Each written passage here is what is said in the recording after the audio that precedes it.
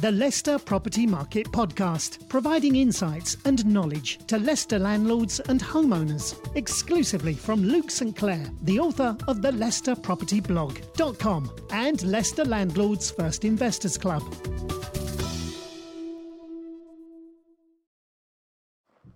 Welcome to episode 5 of the Leicester Property Market Update podcast. Leicester's new free-speed property market. What's happening to the Leicester property market is a question I'm asked repeatedly. Well, would it be a surprise to hear that my own research suggests that there isn't just one big Leicester property market, but actually there are many small micro property markets? According to recent data released by the Office of National Statistics, I have discovered that at least 3 of these micro property markets have emerged over the last 20 years in the city. For ease, I have named them the Lower Leicester property market, the Lower to Middle Leicester property market, and the Middle Leicester property market. The lower and lower to middle sectors of the Leicester property market have been fueled over the last few years by 2 sets of buyers. The first set, making up the clear majority of those buyers, are cash-rich landlords who have thrown themselves into the Leicester property market to take advantage of the alluringly low prices and even lower interest rates.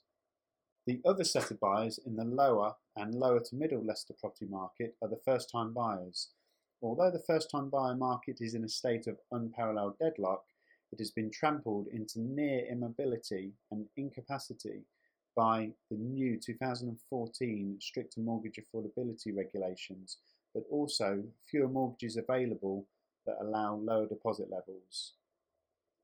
Some of you may be interested to know how I've classified these 3 sectors. Lower Leicester housing market, the bottom 10% in terms of value of properties sold. Lower to middle Leicester housing market, lower quartile or lowest 25% in terms of value of properties sold. Middle Leicester housing market, which is the median in terms of value.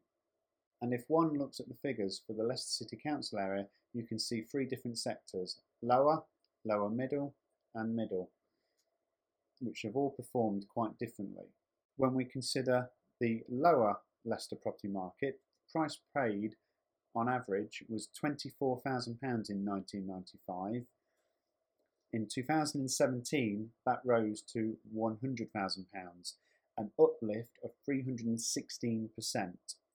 The lower to middle, the average price paid was £30,500. In 2017, that rose to £119,725, an uplift of 292%. Then finally, looking at the middle Leicester property market, the average price paid in 1995 was £43,880. In 2017, this rose to £161,949 on average, a percentage uplift of 269%. You can quite clearly see that it is the lower market that has performed the best.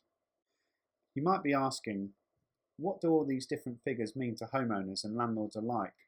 Quite a lot, so let me explain. The worst performing sector with the lowest percentage uplift was the middle housing market. Therefore, interestingly, if we applied the best percentage uplift figure, i.e. from the lower market percentage uplift to the middle 1995 housing market figure, the 2017 figure of £161,949 would actually be a whopping £182,835 instead. Quite a different figure, you must agree. Now, I've specifically not mentioned the upper reaches of the Leicester housing market for several reasons.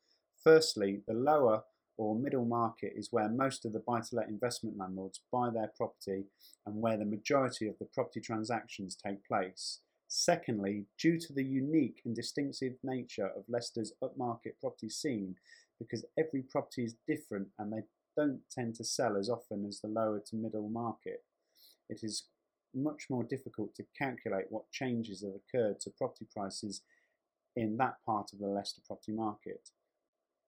Looking at the stats for the upmarket Leicester property market from Land Registry, only 36 properties in Leicester, including a 5-mile radius around it, have sold for £1.5 million or more since 1997.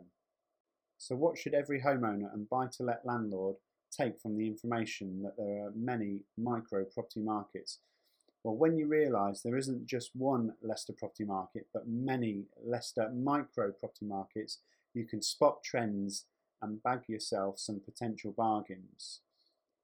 Even in this market, I've spotted a number of bargains over the last few months that I've shared in our property blog and to my landlord database, especially in the lower and lower to middle market.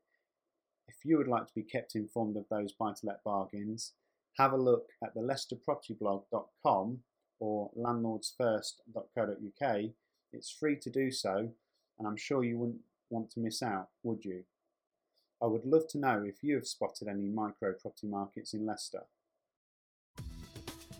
For all the latest Leicester property market insights and exclusive Leicester Landlords First Investor Club, head over to the leicesterpropertyblog.com.